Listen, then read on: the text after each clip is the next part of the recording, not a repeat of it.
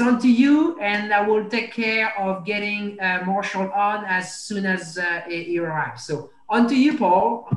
Well, thank you. Obviously, we're scraping the bottom of the barrel now. We've got the media panel, um, but hey, what are you going to do?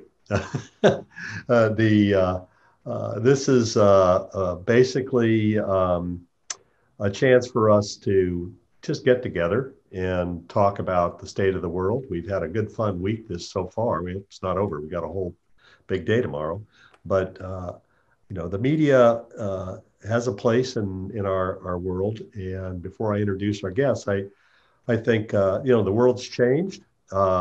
Everyone that has a mobile phone now is the media as well. Everyone who has the various apps for Facebook, Instagram, Twitter, TikTok, whatever, you have a way of reaching audience. But the one thing we do is, I think, we bring perspective and we tell the story of the sport. And whether we do it in broadcast, whether we do it in print, whether we do it in digital, we are sometimes the permanent record of what's happened in the sport. And we tell you what's about to happen, what's going on, who's going up, who's going down on the world of motorsports. So with that, I'm going to go to someone living a parallel universe to mine, my friend of many, many years, Ralph Sheheen. Hey, Ralph, good to see you again today. Hi, buddy. Did I get all those in there? Did I get them all there you go. in? Hold on. I'm throwing one right back at you, dude. There it is. Atta boy. We're having a magazine sword fight. Thanks for having me again, Paul. And one of the great things when you and I write our individual books, knowing you and I will probably do one together. You and I have had a great tradition every year at the Indianapolis 500 of taking a picture in the media center, wearing our individual logoed shirts, but holding each other's magazines. And I think that's really important because it just goes to show how close the two companies are, the two brands are, our friendship is, and it really says a lot about what people in the media and racing in general should be thinking about. We're all in this together, and we need to work together to succeed as an industry. So that's a little something that those maybe paying attention, listening out there wouldn't know if they weren't in the media center every May, but it just goes to show how racer and speed sport work together. And we do, and we love a lot of the same things, Ralph, which helps. I think I just get a kick out of the stuff you guys are doing, and I like looking at somebody else's website and magazines. Sometimes I need a break. But it's great to have you on the panel, and I love all the things you're doing with Speed Sport TV too. That was fascinating earlier. I really enjoyed that. I want to throw to John Kilroy real quickly. John, we've known each other for a very long time. Yes, we have. I remember doing, you helped us with a commercial. We were doing the Twin 25s racing event. Yeah. And so you hired The Voice to do it. And we were doing it in conjunction with the F1 race at Indianapolis. So we wanted an international guy, and we wanted to try to get the international guy to go to a midget race. Yeah. And the guy we hired was a soup Nazi from Seinfeld. And he was fantastic. Oh yeah, that was a fun project. I gotta love Steve Lewis for his big vision on stuff. That was a really fun project all the way around. It was so much fun. The first time we did it, there was a line of cars going out of that speedway all the way back to the freeway. I mean, it looks like if you build it, they will come, and they did. Yeah, they sure did. And I've got to commend you and the team at ePartrade for putting this together. It's been great to be a part of it. We're a small part of it. The bulk of the work and the vision and everything that happened here has been on your team. And I like being the caboose, but it's been really fun. And it's just a pleasure to watch you interview people, John, because you know this industry and you have a passion for the subject and the people you're talking to. And I just, what a fun week. It's after a year of relative isolation, this has really been a pleasure. And I think that, when we go around tonight, there's no order to it. I'm just going to introduce everybody. Marshall will jump in. Just free for all. We're not going to, we'll have a couple of topics we probably get onto, but this is us just like we ran into each other, in a bar in Speedway, Indiana. Okay. That'd be awesome. You know what happens? You know what happens when that happens. Yeah. So, Brad, I want to say hi. We haven't met. Hello. Hello. But I've just enjoyed, again, the quality of your interviews and your knowledge is just terrific, and a pleasure to listen to you and watch you do your stuff.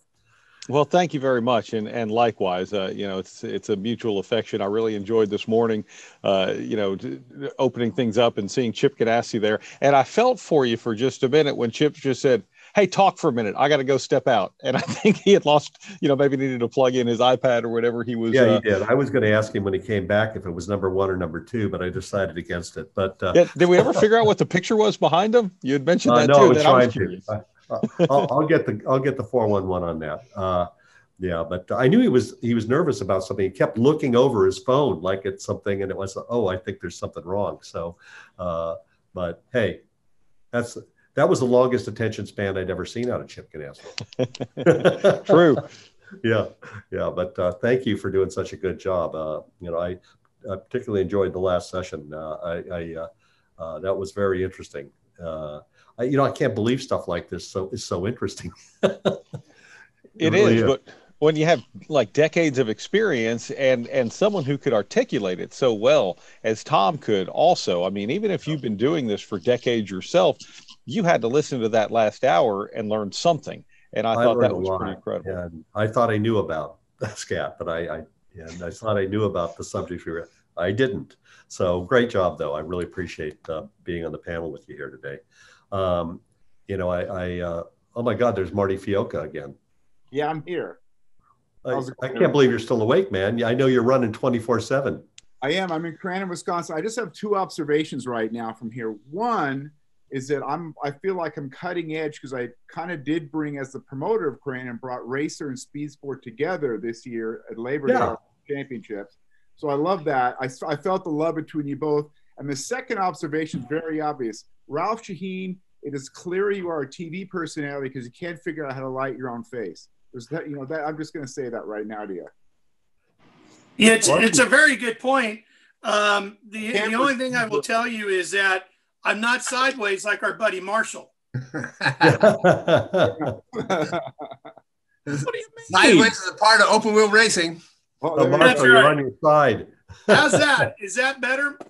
Yeah, you look like you're in a haunted house, Ralph. Yeah, it looks good. Yeah, well, I was using the phone light. See, it's all I got. In the chat, it says, looks like Marshall's on the high banks. Yeah, well, look, we can turn this around. Yay! Marshall Pruitt, you're alive. There you go. That's a little better, isn't it? Look, you guys are stuck in a landscape world, portrait world. I'll do whatever world we need to here. I'm all good. Yeah, well, every time I get a chance to look over you to the Driven poster is a good day. Absolutely. Finest racing film ever made. How are you doing, Mr. Pafaner? I'm doing well, especially get to see you, Marshall. I miss you. Well, that's a mighty fine lie after 5 p.m. Should we tell Marty that the speed sport love and racer love might predate that introduction? Should we mention just a little bit? Yeah, we might have known each other before. We might have hung out together. We might have swapped stories. But yeah, but we're all doing something here that, especially this week, I think, remind everybody the whole sport's together and powering through the pandemic. And the nice thing is that I think a lot of people agree with us. What racing has done in this year is remarkable.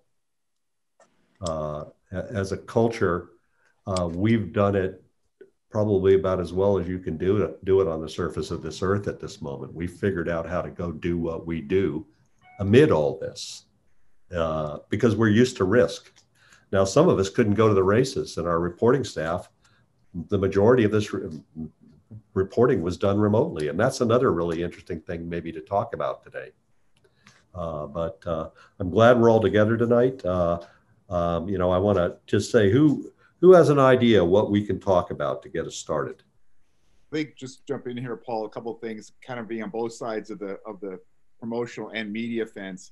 Yeah. One thing interesting is that behind the scenes for promoters like me who actually put events on, we're able to actually get crowds. The build up to our event when we had to reschedule our smaller event and wait till Labor Day with the government officials and all the worry and concern, we didn't let on that it was as hard as it was, but behind the scenes, it was stressful and brutal. It was worse than the 50th. It was worse than bringing Kid Rock and promoting that last year. It was much easier that last year than it was this year. It was just, you know, very difficult on all the people who were at the track and thinking we're going to host these people. We're doing the right thing or we're doing the wrong thing. Right thing by racers and racing and sponsors. Hopefully the right thing by the fans. Hopefully there was no backside to it in terms of people, you know, being in danger. And thankfully there wasn't, but it was something else. And, you know, the second thing I was going to say is that, you know, the remote reporting, like on something like the Baja 1000 is actually easier from home than it is down there. So it makes it's interesting. We kind of learned that, right? That it's actually in some ways with the social media now and all the things you can see online and remote cameras and stuff, it's actually better to be home doing race coverage from that than it is from being down there. Yeah, it's a pretty interesting observation. I mean, what would really be surprising to me, and Marshall, we've talked about this already, is that despite the fact that we probably only had a handful of events with on-site reporters this year, our traffic went up, our daily traffic went up, everything went up. The audience wasn't really expecting us to do that. They're expecting the content.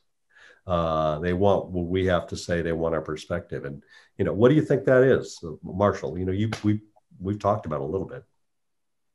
So first of all, if I can find any positives in this pandemic as a traveling sports reporter, and as you mentioned, racer staff, once the lockdowns or shutdown started happening, everyone's travel schedule was just vacated for the rest of the year out of individual safety and otherwise. There's actually been some good credit built back up, Paul. I know. That's what I like about it. Crazy. I went down to Laguna Seca for just an afternoon early in November. Chip Ganassi Racing was down there for an IndyCar test. I actually wasn't going down for any reporting function. It was a kind of a side project. And they were happy to see me.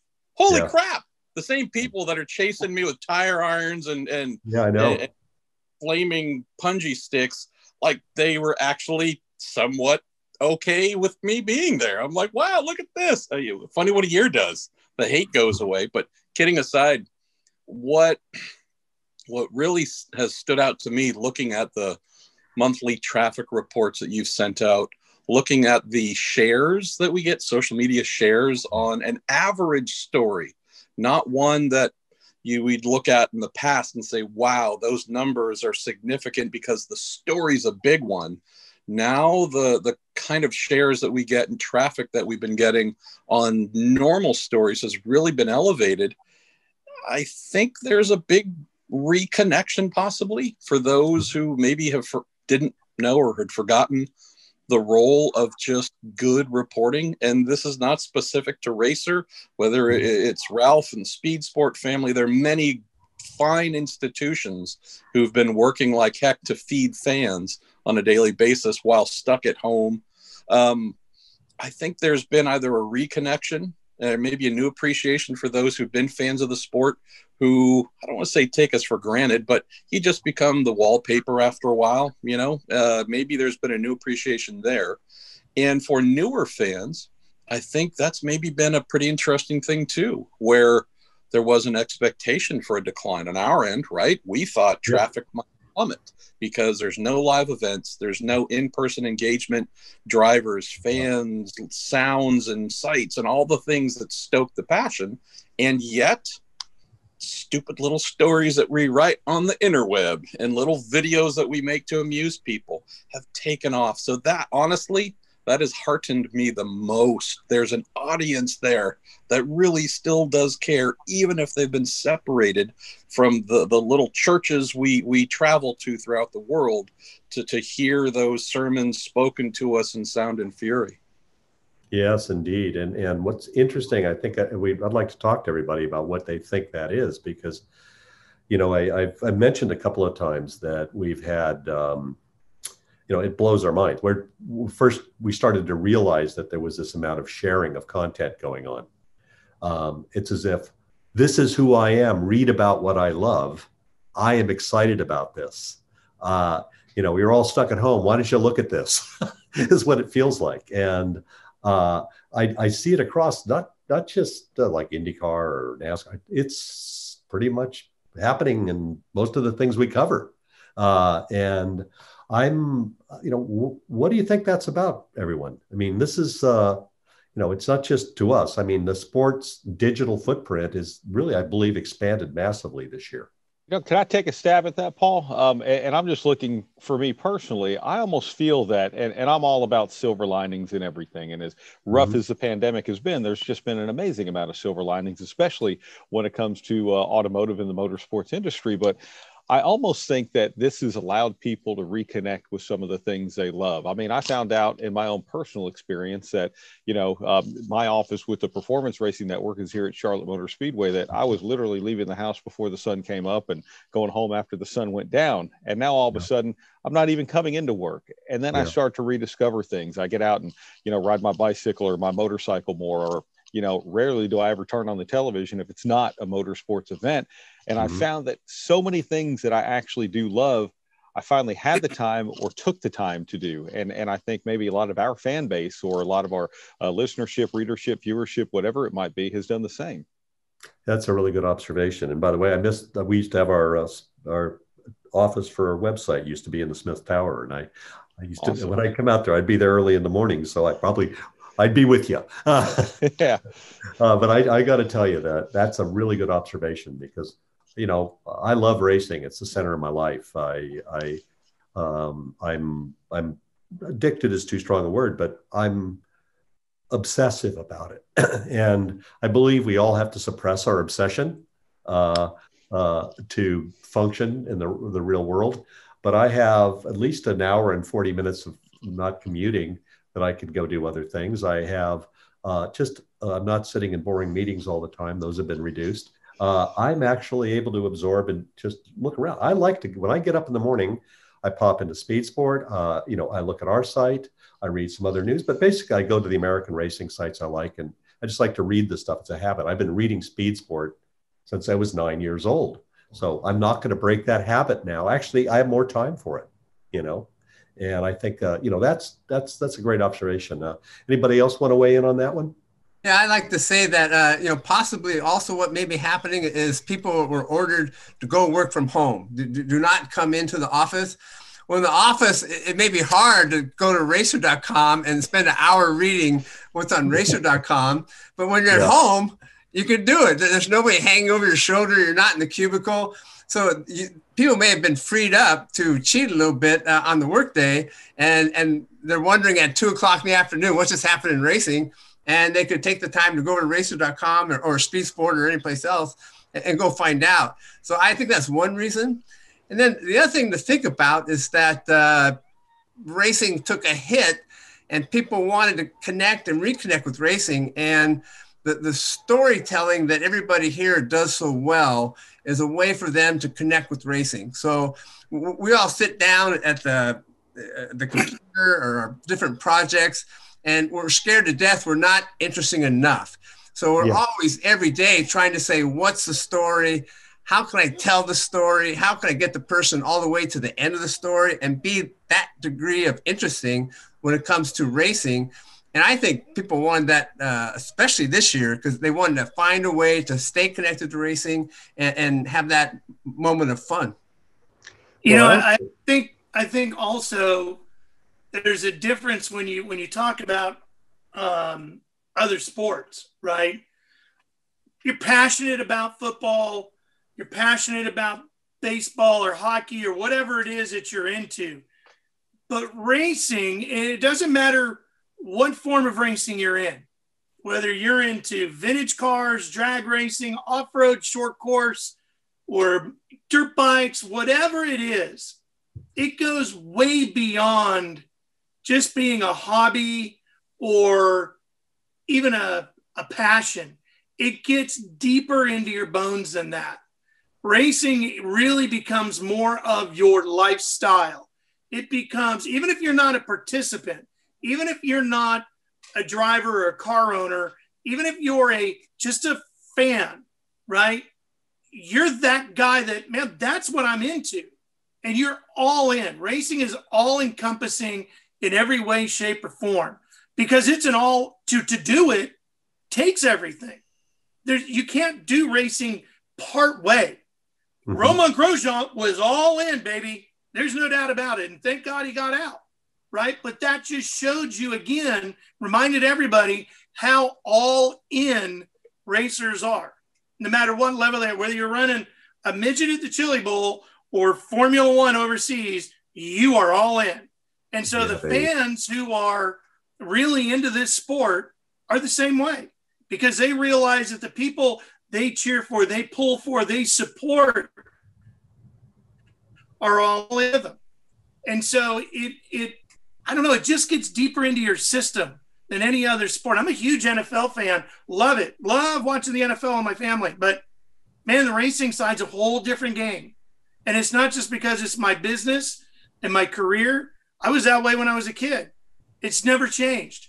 So I think even though racing was stopped for a while, the people were craving it and looking for access to it or any indication that it was coming back soon. And so they were constantly looking for some sort of racing, whether they were just reading about a past event. Like, we dug deep into the Speed Sport archives and we were putting out stuff about NASCAR convertible racing and, all these board track stories, because we go back to 1934. So we had all kinds of stuff to repurpose, if you will, and put out there. And it was amazing what people were reading. And it was just because they were interested. Got to give me something. I'll take that.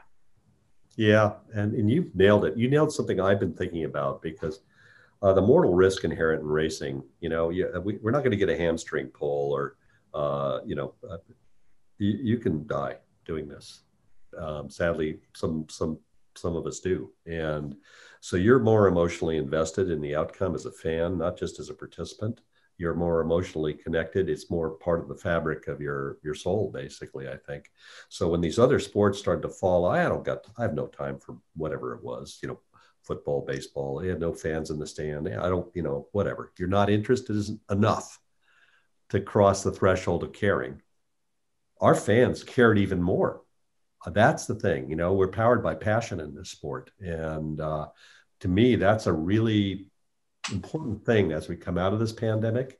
Let's remember that. I know we're all chasing new audience, but the best way to generate new audience is keep the audience you have and act, ignite their passions so they share. Again, the audience is the media in new media. Give them something worthy of their devotion so they spread it with passion and go out and share it with their friends and people they know. And I think that that's what's happening for us, at least. And it's just, I sent out some metrics tonight. I hadn't gotten to them because I've been busy with this, but we crossed 6 million unique visitors for the first time in the history of our site. In November, we're like a 1.4 plus million, 1.4 million ahead of the entire year last year. We have another month to count. And again, I asked earlier today, where did those people come from? They were there all along. They're just now, I got time, I'm going to do this. I love this. This is where I really want to spend my time, in my opinion. And that's what's happening. I know you've seen an increase. I'm sure you have, Ralph. Yeah.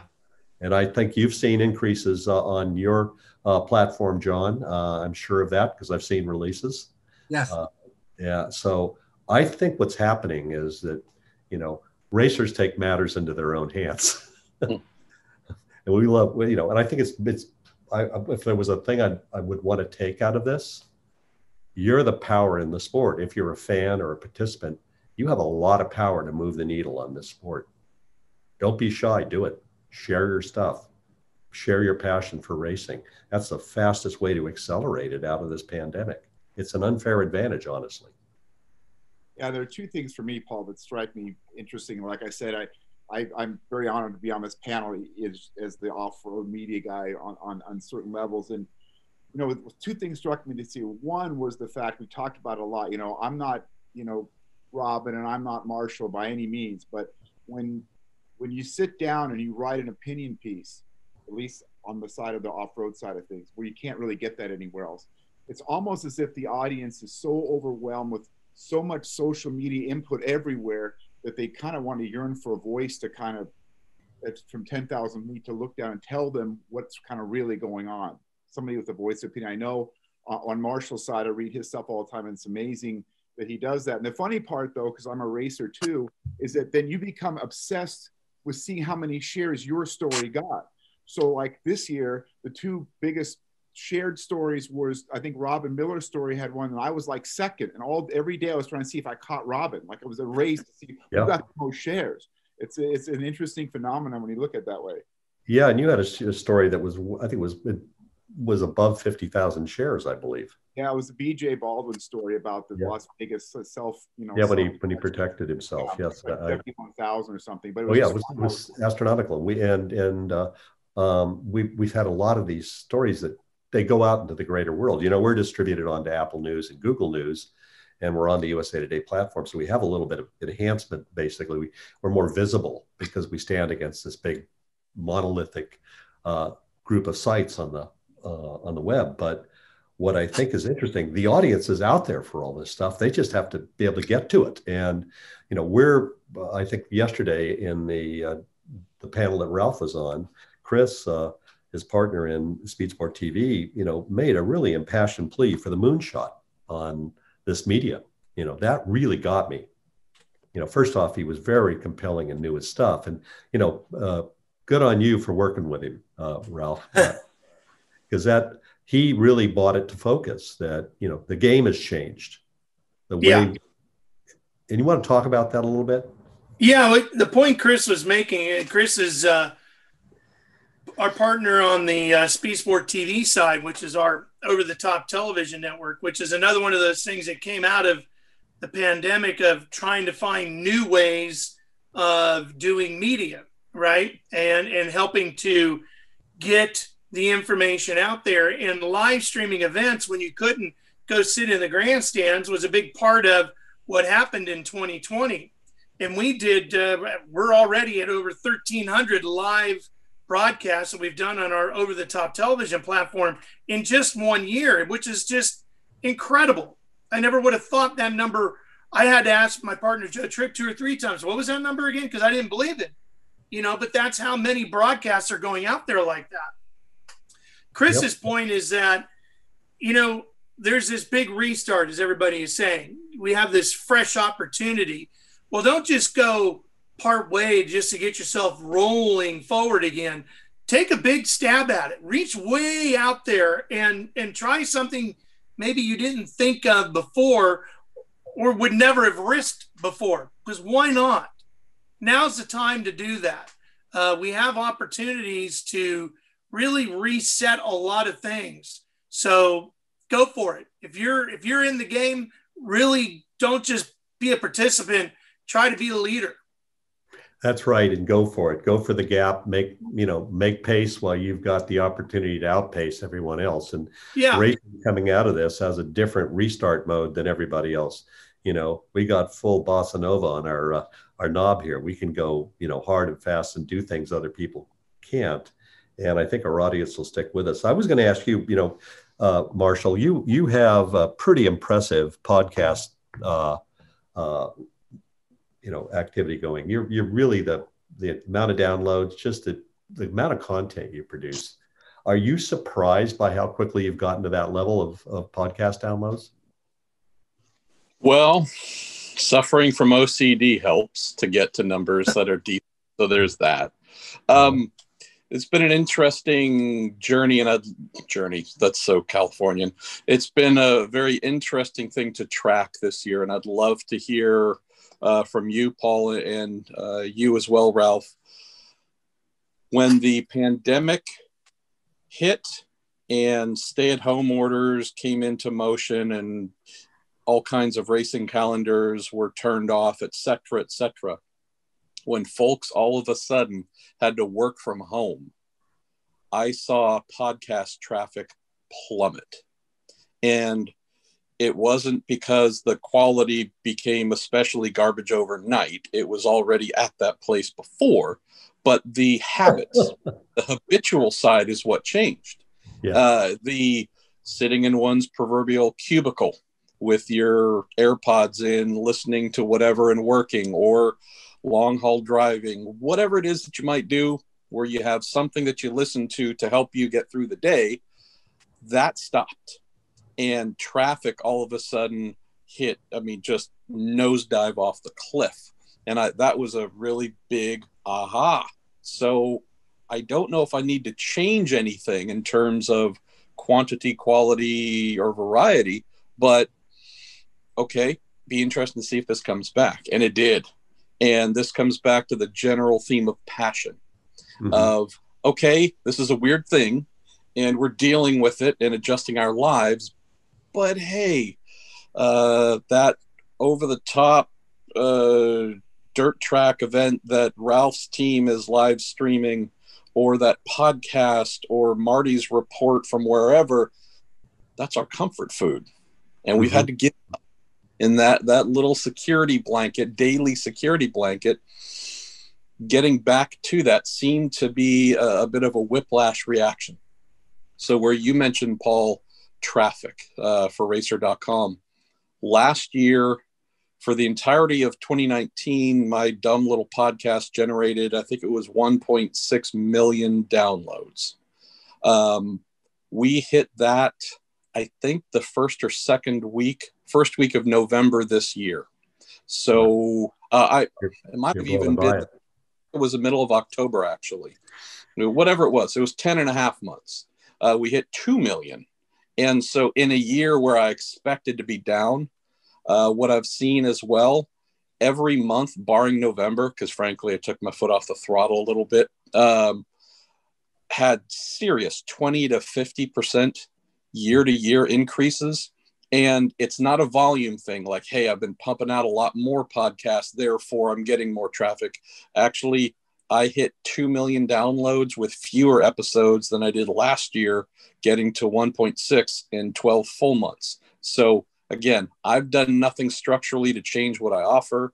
The quality sure as hell hasn't gone up, but I would say I just use some of these numbers as evidence that the people we rely upon to care and hopefully buy the things that our advertisers invite them to buy and all those things, these things are happening in a positive way. So again, I think I kind of come back to that comfort food thing of, boy, what we do, which we don't always know if it's really relevant, right? We're not down at the courthouse doing reporting on this thing that's going to change people's lives in a big town. It's the sports entertainment, man. As Robin Miller told me once famously while I was slaving away on some meaningless story late at night during the month of May, about 8 o'clock, and I'll leave out the curse words. Hey, finish the freaking story. Let's go to dinner. We're not winning Pulitzers for this crap, Pruitt. And so, again, we kind of couch what we do as like, hey, this is fun, and we love it. It's our passion. But, boy, we sure hope that there's enough people on the other end who share in that passion to sustain us on the media side. I'm telling you, Paul, and everyone else be the same. This year's just been evidence that, yeah, if we put out good work, there are folks there waiting for it. That's made me so happy. And that's a really reassuring thing. It's not all roses in the media business. I'll be as honest as I'm transparent. We've struggled. We've had massive cancellation of print advertising for a time. All digital advertising was paused. Newsstands were closed. We couldn't distribute the magazine. We're like restaurants. We're like a restaurant. A lot of our activity was shut down. So I have great sympathy for the small businesses around this country and the racetracks. I was completely moved by what I was hearing from World Outlaws and the challenges they dealt with the volume of races they had to produce and the amount of content they had to produce, and watching what the NASCAR team did to come back first. It was like having the Air Force fly over, and you realize you're going to win when they actually came back on the racetrack. It was a very moving moment. And when IMSA came back, when IndyCar came back, when all these races started coming back, it felt like my world was winning. And even if the spectators weren't there, it was moving. And I realized, I just understood the risks people were taking and the care they were taking. They did it the way racers do, 100%. You know, Marty lived it. I was talking to Marty on a pretty regular basis. And you know, Ralph, what you did was a lifeline to a lot of these racetracks. You know? Yeah, providing the ability to do the live streaming gave them an opportunity to make enough money to pay purses a lot of the times, just to make the races go green to checker. So, you know, we never would have thought that would have been the case, but we were thrilled to be able to do that. You know, and we went through a lot of the same things that you went through there, Paul. And fortunately for us, the live streaming was a thing we hadn't thought about a couple of years ago. And fortunately it happened this year, and it was a godsend for us as a business. Yeah, and it showed great, you know, we had a number of conversations about how racers pivot and you know, as Chip Ganassi said this morning, when the wind changes, that, you know, change the sails. And I mean, move the sails and catch the wind. We have racing's like that. A race comes and goes to you. You got to keep figuring it out. And, you know, Brad, tell me a little bit about what it's like in your end of the world. You know, I mean, first of all, just the resiliency of racers, that racers will find a way. I remember, you know, the late Lanny Edwards telling me one time, you know, from Devil's Bowl Speedway, he said, look, if I got to give a guy a couple $100 to get his car running, you know, he'll hawk his TV set to buy a pit pass because he's going to go race. And that's what this year was. But in our world, you know, in the radio broadcast world, you know, obviously we saw the same hit with some advertisers and all of that who kind of went into lockdown, you know, but we've also seen a lot of that recover. And we found some of those silver linings, if you will. Where it really benefited us the most is part of my job is also to deal with all of our network affiliates. And between what we do at the Performance Racing Network and our counterparts over at the Motor Racing Network, I work pretty close with them. All of a sudden, because we were the only game in town, a lot of radio stations were like, we have nothing. Help, you know, the people who you would call beforehand and say, hey, you know, we've got nothing going on right now, or we don't have any space for you. We're like, oh, we love racing, you know, so getting into markets like Seattle and Portland, where places up in the Pacific Northwest that we just couldn't crack into, and, you know, places in the Midwest and all of that, you know, we had lost our Atlanta affiliate at the beginning of the year, but quickly regained a new, even better Atlanta affiliate. So again, when it comes down to those silver linings, being the only game in town has been wonderful. And not only that, but also just putting on a good, consistent product, and they had something to sell. And I think what that is going to even turn over more is that, as you well know, once you start to get outside of our sport, you know, it's something that people may not understand. So when you start talking to, you know, 300-400 radio stations, a lot of them don't understand, okay, well, how do I sell this? Well, now they've had to figure out how to sell it, because we've been the only one that they've had, and they've thrived. And I think that's been a great thing. And it's, again, it's been just one of those things that now coming out of this, we can look back on and say, okay, we made the most out of this situation. That's really a good point. And, you know, I think that this could be, like, you know, it's, I'll use the phrase, the art of racing in the rain, because that's what we all know how to do. You know, we've been able to, you know, oh, good, it's raining, we can win now. Yeah. Don't watch that movie on an airplane, by the way. Yeah, I don't want to. I did, and I was just a mess. It's an amazing. Well, I was a mess reading the book, and then I watched the movie, and it was a double mess. But you know, I've got to say though that, you know, I just feel that something's changed for the better for us, even though it's been a difficult year. And you know, we went from, you know, the solid pieces of our business were the magazines, and now they struggle a bit because of it's just an environment that's not favorable to them. The website was the thing we'd been working on. All of a sudden, that sucker, you know, we were sold out of inventory for several months, you know, and it just flipped like that overnight, bang. And I would like it all to be great. But at the same time, the thing that was most interesting to me, in the month of August, we had 462,000 shares of content off of our website. 462. That's normally, it's not so much. It's only in the mid 300s, and that was because the Indy 500 and the activity on the Indy 500 was greater than the activity in 2019, even though there were no spectators in the grandstands. Now, what do you think that is? Anybody got any ideas? Because that's a really interesting one to me. Same with our Le Mans coverage. What do you think that is? If I had to guess, Paul, I'd say. Sorry.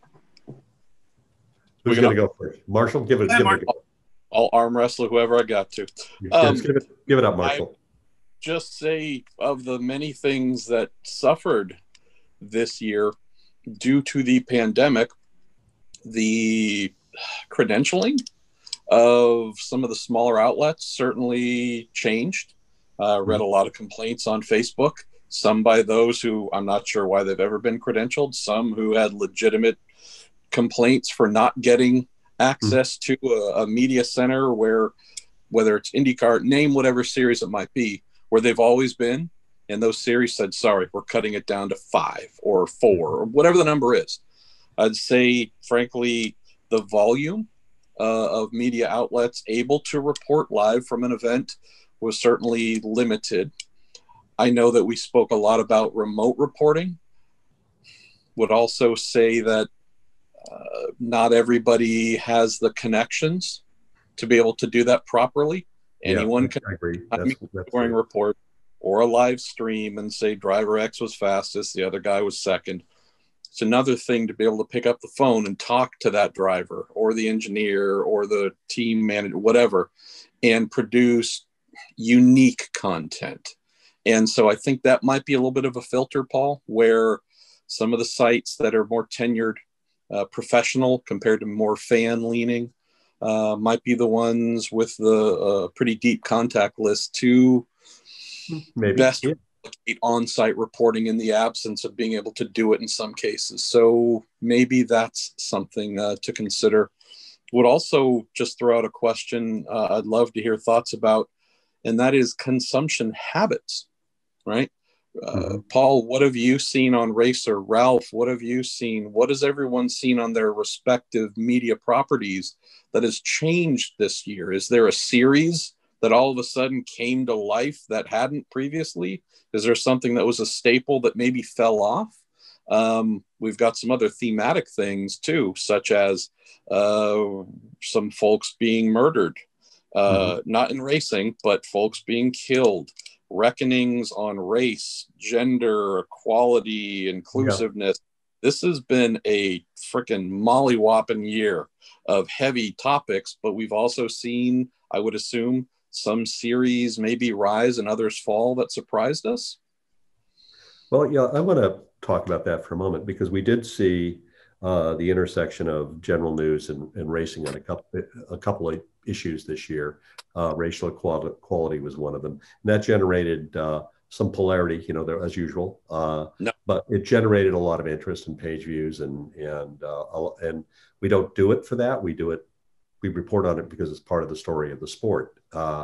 And the thing I think that was interesting is that a lot of this stuff became, a topic beyond our own platform. It would be shared or made a featured thing on an Apple News or a Google News, which would really elevate it. We had a lot of things within the NASCAR world that just took off.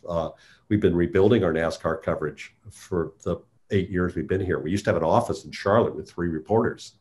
So this has been, and we've got Kelly Crandall doing a really good job, working very hard, and she's finding an audience. And we've seen a real lift in our NASCAR content this year in terms of people sharing it, reading it, and its visibility.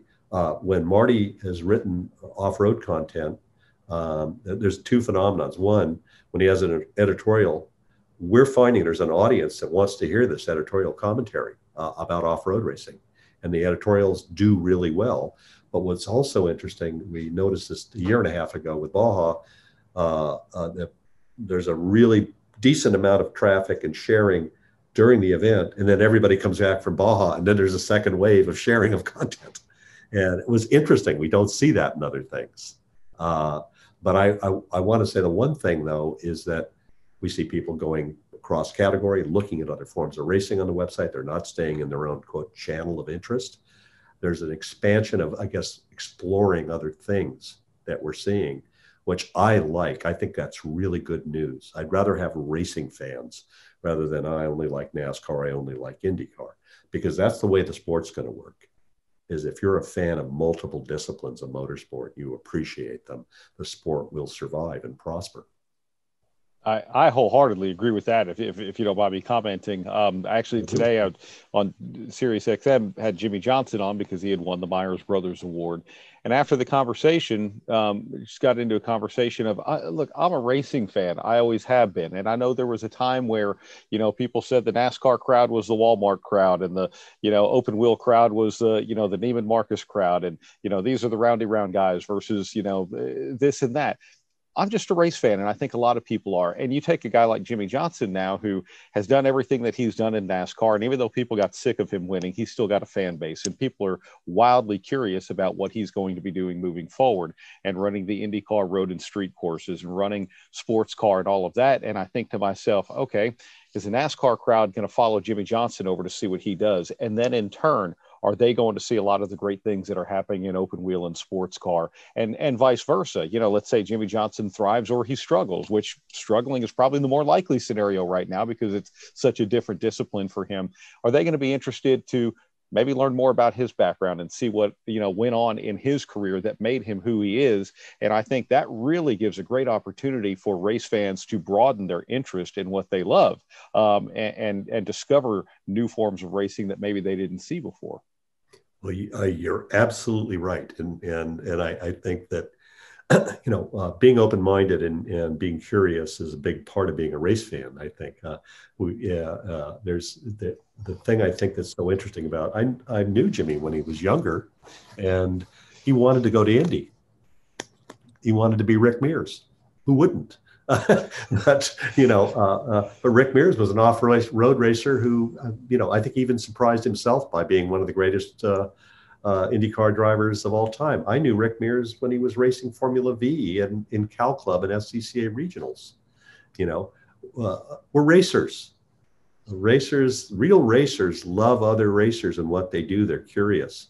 I always have been amused that NASCAR drivers watch Formula One races before their races, and then the IndyCar drivers will watch a NASCAR race or a Formula One race. They're fans of each other. The real racers, they watch the other masters of the sport. They're in awe of them, and I know a lot of racers across all stripes are interested in drag racing because that maybe it was their first passion.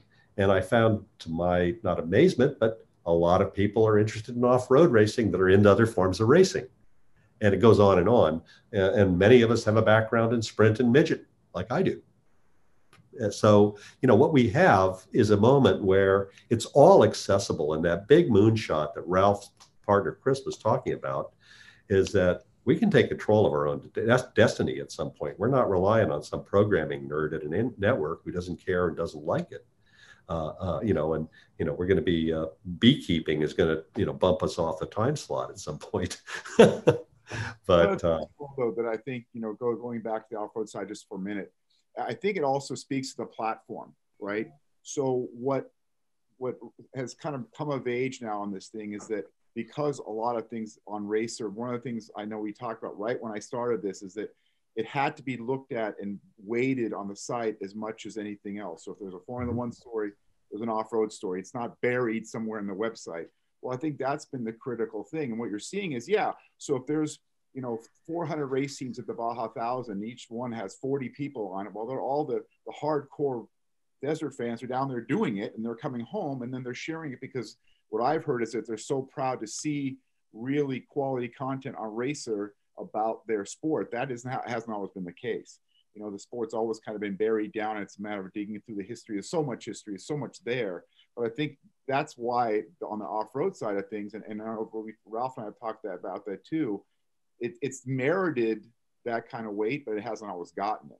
So I think you're seeing enthusiasts from all sides now kind of enjoying. I mean, that's a myopic view of everything, but from the I think there's merit in that. But I think, again, I look at the diversity that Ralph has on his site and in his magazines, and we honestly, we we overlap a little bit, because we have to, right, Ralph? I mean, that's just what we got to do. But but the beauty of it is it has both media brands have a point of view that I think is really authentic and really meaningful and adds to the sport. I think that the people are known quantities that, that are they're real reporters on both sites and magazines, and we need each other. We're in many ways, we're the last of the racing media. The pool of racing media around the world is really diminished, and I think that that's something to think about. I mean, we're near the end of the conversation, but when we look forward here, all of us have had a hand in this, and I think John and Francisque and Judy have all taught us a lesson this week. We're stronger together. And I want to thank them for that. That's a really important lesson. Well, thank you, Paul, and you and Racer and the whole team are a big part of this. And that's a message I think that's coming out just throughout this whole week. You listen to the sanctioning body executives, and people run racetracks, people run sanctioning bodies. When the race is over, there's not a line of people coming up to them to say thank you.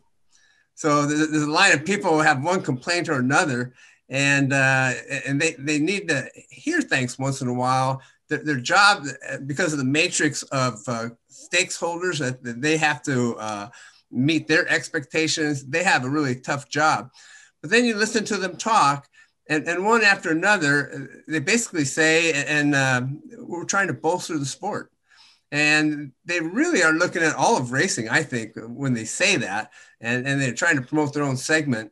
But basically, they're on a mission. And even in the racing business and all the people making parts, they're kind of on that same team. I mean, they just talk about winning the race, keeping people racing, making it easier for the new guy to go racing and become competitive. And so there's this big army of really talented people that are all kind of thinking the same thing. How do we make the sport bigger, more inclusive? And not just for the money, but because we feel like something special is going on here. We want people to know it. And as it gets bigger, there's maybe more fun things we can achieve all together and things that'll blow our minds. And so I think the whole sport, it's just, people are fun to be around, and these are people who do things. They'll move the mountain, and if you tell them that mountain can't be moved, they don't listen to that.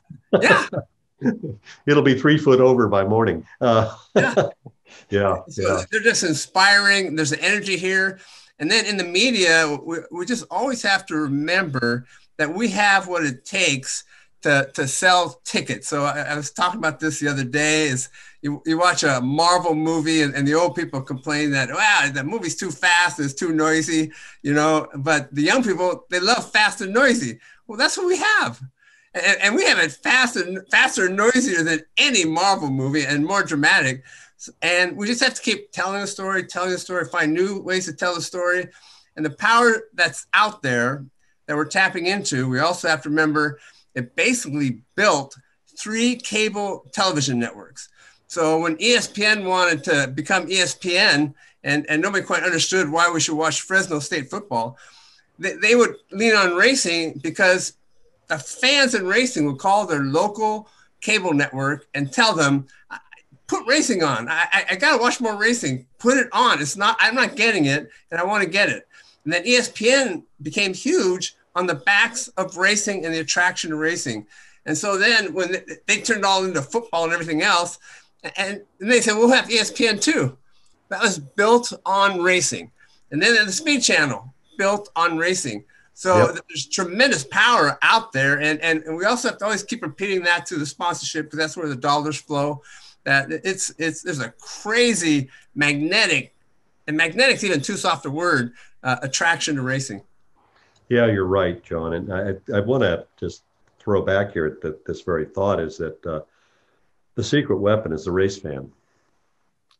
That's our competitive advantage, and we give them something worthy of devotion. We can move that mountain by 3 feet by morning, and then by 10 feet by the next day.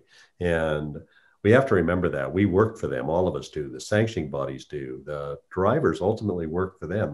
They're not going to live the life they want to live unless they're worthy of devotion and admiration, and they create excitement and interest. And what we're finding now in this democratized world where the audience has the power to really uplift you or ignore you, but you can tell, you can actually see it. The energy is apparent. It's a chance for us to become even more worthy than we were before as media properties and as race theories. I think that we've had a brush with if you were death by what happened here, societally and in racing. And we came out of it okay. Just, we're like Romain Grosjean coming out with the bandages on our hands. We have minor burns. We're going to be able to get back in the car and go fast as hell at the beginning of the year. And I think that's a really interesting set of things that we've got on our side, culturally, and just the energy of the fan base. And I want to add one more thing to that when it comes to the race fan, because it's happening so profoundly that we don't even talk about it anymore. The race fan about 20 years ago, maybe more, the big story was what's under the hood. Mm-hmm. What's the technology? What's winning races? A massive amount of race fans, massive amounts. The attraction to racing wasn't the way Jeff Gordon combs his hair. It's what's under the hood. What's advancing technologically? What do we need to know? And we're almost forgetting that that's still a story. And when we say race fans are out there, and a huge part of them want to see innovation. They want to see something happen in a car technically that they can't believe, and it just blows their minds. And the connection to racing, a big part of it is technology. And I just want to make that a point here in this media panel. We can't ever let that disappear from racing. And almost, I would urge NASCAR, and I don't tell NASCAR what to do because it's so complicated. I would sit around a table and say, guys, we have to plan on innovation. We have to announce innovation every race, something big and new that never happened before, or every couple races. And because they're going to lose the guy who really wants to know what's under the hood. It's interesting because the car is a competitor too. It's got a personality. And, Marshall, you've written a lot of technical articles that have done really well on our website. Why do you think that is? Well, I like to believe that there are enough folks who still care about the little carriages that send our beloved drivers around the circuit. I don't disagree with anything John said. I know that with my background in racing, it's something that I hope sustains and lives, the passion for the vehicle, not just, as you mentioned, how Jeff Gordon combs his wig. I'll tell you, though, this year, specific to 2020, specific to everything in a COVID world, us about the technical side of motor racing than probably ever in my life. Mm-hmm. And I hope that will change, but I think there's a reason for it. And it's that what's the one thing most of us have been starved for? And we believe by association, racing fans, those who listen, read, watch, or otherwise what we produce, it's connection, right? Yeah. We, in our own lives, having either socially distanced Thanksgivings or FaceTime Thanksgivings, the communal aspect of racing that just nourishes us. Those bonds have been broken by and large due to what we've had to do with this virus. I just think about the things that I have focused on more this year. I think not out of an intentional plan, Paul. I didn't sit down and come up with some master script. I have just noticed I've made more attempts this year on social media in particular to, I don't want to say connect with racing fans because I am a racing fan, but connect with those on a more basic level about our fandom and passion for the sport, this driver, this series, whatever it might be. It's doing an intentional separation of church and state per se. I know that when for the first many years when I became a reporter. One of Ralph's family members there at Speed Sport, Joe Tripp hired me. I wouldn't be here without Joe Tripp at Speed saying, Joe Tripp fired me, by the way, just in case you want to know. Thanks, Joe. It turned out. Joe looked at me and, you absolutely appear to be someone who is worth $0 and to work for free. So, kidding aside, I just had this reporter mindset. I'm a professional. This is what I do. The content that I produce must be befitting of that profession and separate, so on and so forth. I wouldn't claim to be particularly professional or good at what I do, but I do know that this year in particular, Paul, maybe others can have noticed a similar thing. I've given less of a fart about upholding whatever expected traditions of the. No, I would rather be having a conversation with someone on social media or whatever it might be, just about the thing we love and feeling connected to that community as a member, not as a professional whose responsibility it is to deliver content to them. And also, I would just say probably more of the content I have submitted to Racer throughout the year has been, if not a little less formal, just a little more, hey, is this going to make someone happy? Mm-hmm. Right? Some esoteric nonsense that I would probably find interesting about, this turbocharger wastegate is the biggest reason for why this racing series is garbage. Yeah, a year ago, maybe I'd write that, Paul. Right now, I don't care, man. And I know the people sitting home, by and large, like me, just want to feel good. So guess what? We get to strip away the vestiges of whatever we think we might supposed to be and just join in, man. Realize we are them. They are us. They are. I'm a fan. That's what I am. I'm a fan. And Dan Gurney asked us, we were working on a project, a group of my really good friends on a project for a sanctioning body, and interviewing Dan Gurney, and Dan Gurney started the conversation when we were, on a speakerphone, and I was in the room with him, and he says, are you a race fan? He asked us, we had to report in and answer him. We answered yes, and he basically, I'm a race fan. I've never stopped being a race fan. I remember what it feels like to be a race fan, because that's what I am. I know you are, Ralph. I see it when we go to a racetrack and you're there. Yeah, I was going to jump in on that because of Ralph. I mean, I had the incredible opportunity to bring Ralph to Crandon this year. And I got to see, the best part of my year was getting to see Joe Tripp and Ralph Sheheen come to Crandon and kind of express their joy for the first time and seeing the short course off-road thing that we do through their eyes. And it was just like we're back at being kids again. And it kind of made me a kid again. And, it speaks exactly what Marshall said. All the concern and all the noise and all the rules and all the things goes back to, Ralph Sheheen and Joe Tripp sitting there, the infield of Crandon, like little 13-year-olds, jumping him down and having a great time. And that's what Marshall we said is exactly spot on. Yeah, that's 100% true. I mean, look at the background of Marshall's office there, and the same thing here in mine, and we're all the same way. We got all this stuff hanging on our walls because we're fans of this stuff. You'd have to look pretty far and wide around here to see a lot of stuff that's not racing related hanging on the walls, because that's what we're all into. We are all fans at heart. We just have taken our passions even further and have been very fortunate to find a way to make our passion a career.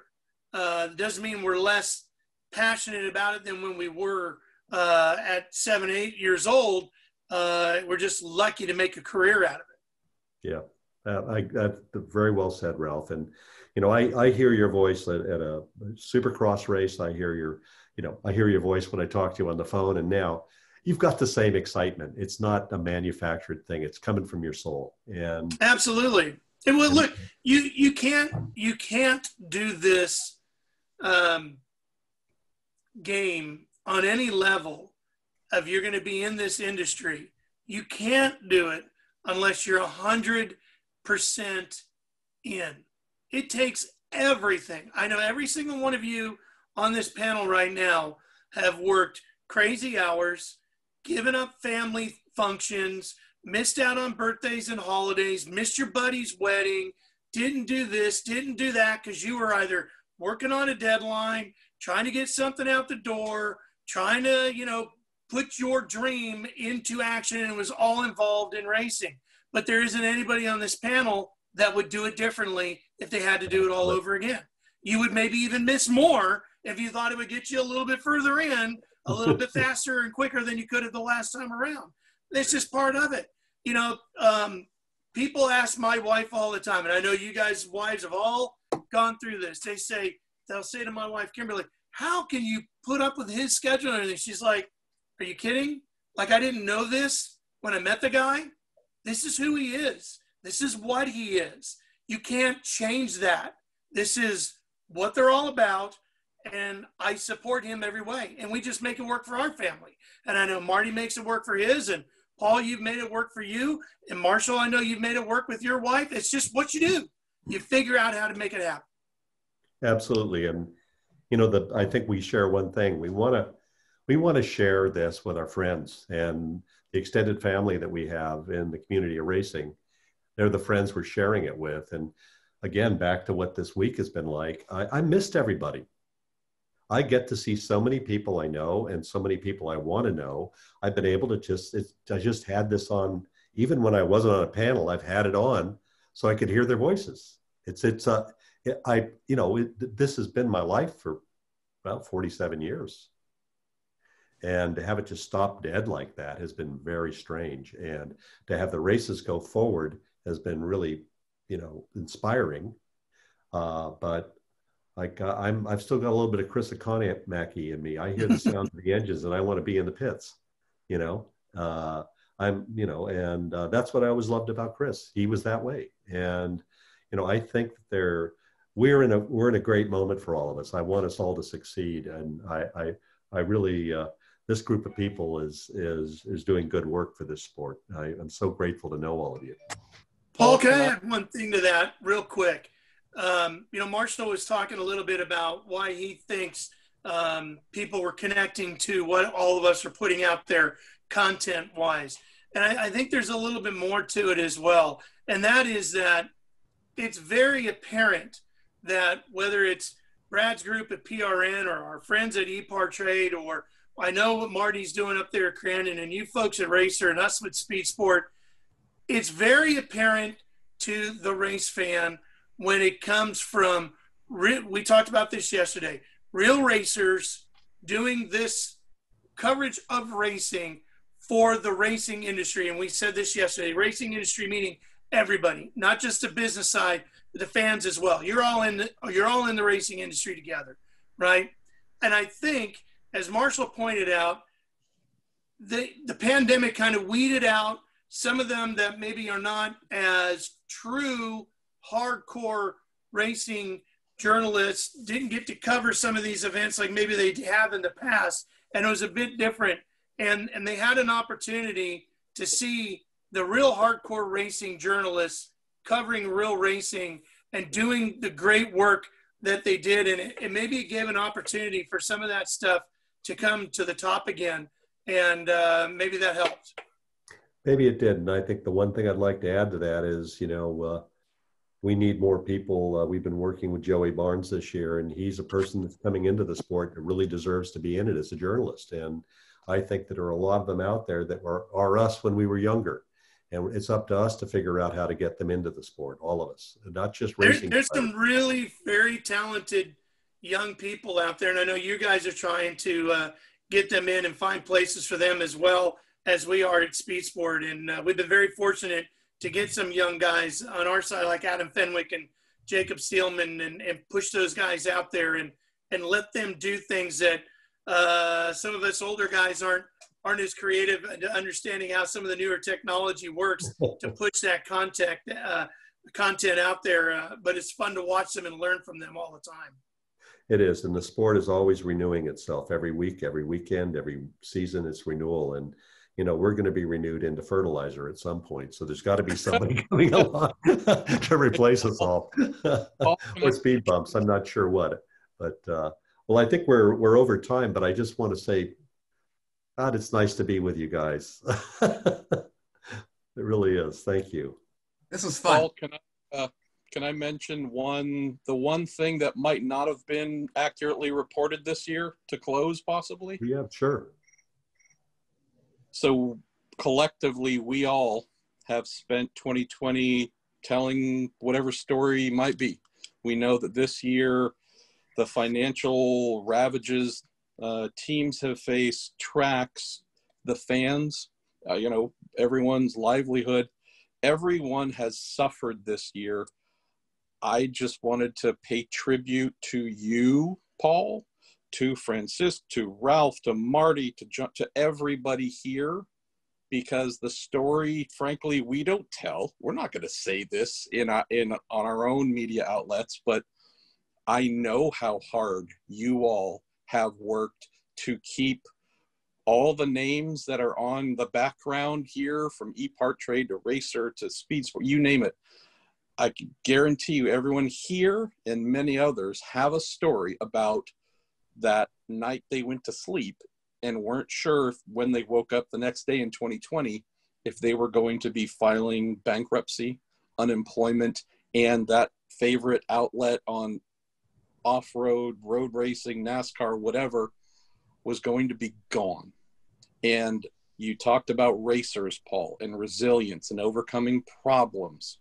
Just want to shower some well-deserved love on you and everyone else, because I don't think the average reader really understands our industry almost entirely collapsed, and through the individual efforts of all of you and many others, we're still able to do this. And so that is, again, I know we're not tooting our own horn. I'm just saying, for folks who think that we just wake up and make the news and it's easy, no, this whole thing almost came to a grinding stop. And finally, Paul, I have intentionally avoided every single Zoom meeting this entire year, sanctioning bodies, manufacturers, everything. This is the first Zoom I've done all year, because it was you and ePartrade in the panel here, because y'all deserve whatever silly amount of attention that we can generate here. So you got me to do Zoom, Fanner. That's another thing to talk about as well. It's not over. You're going to do more Zoom because I think we've got some ideas here to take this forward. But thank you for saying that. I have to also say it has been a difficult year. People pay us slowly or not at all. We're all dealing with these things, but we've been through it before, and I'm absolutely convinced we'll all get through it and come out stronger for it. We're doing this because we learned something. This is this is the wicker bill on the back of the wing. We can go about 8 seconds a lap quicker now.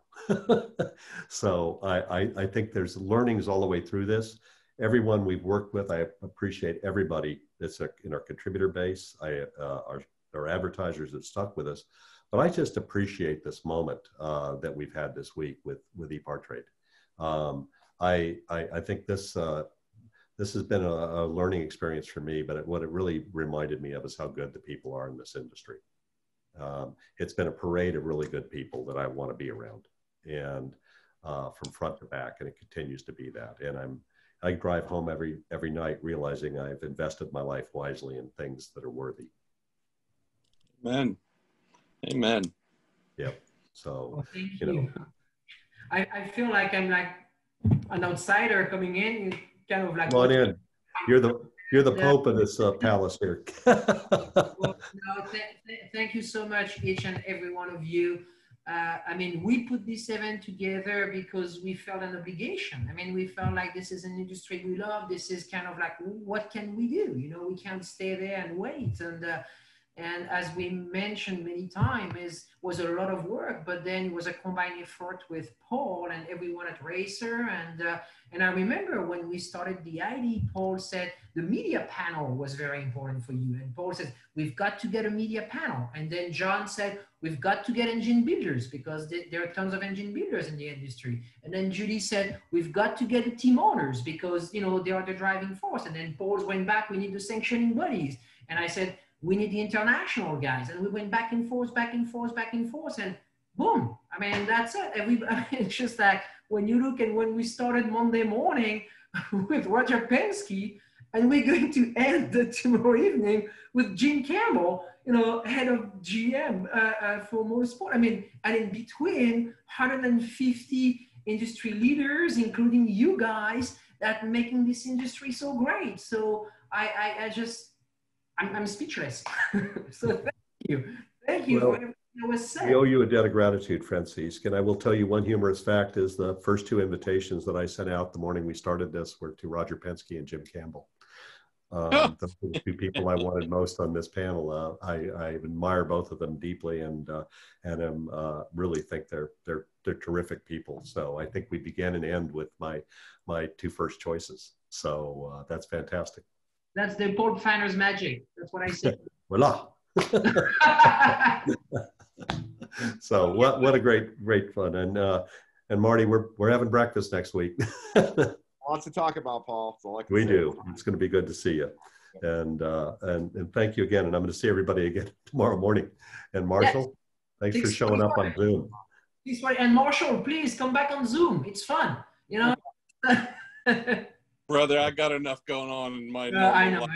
and staring at ugly men, and I see my face staring back at me, so that's the worst part. That's why I don't do that. Put the gallery view, then you see everyone. But thank you all very, very, very much.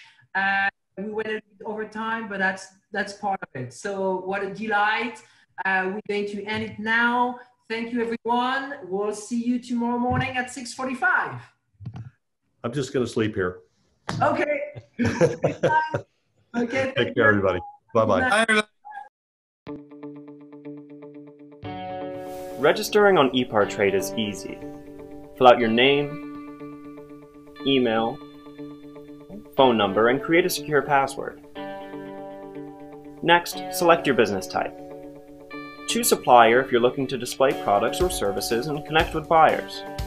Choose racing business if you're looking to find new parts and connect with suppliers. Choose race team if you own or are a member of a professional racing team. Begin typing your company name. We most likely already have your company in our database, which you can select from the drop-down. Then, enter your job title.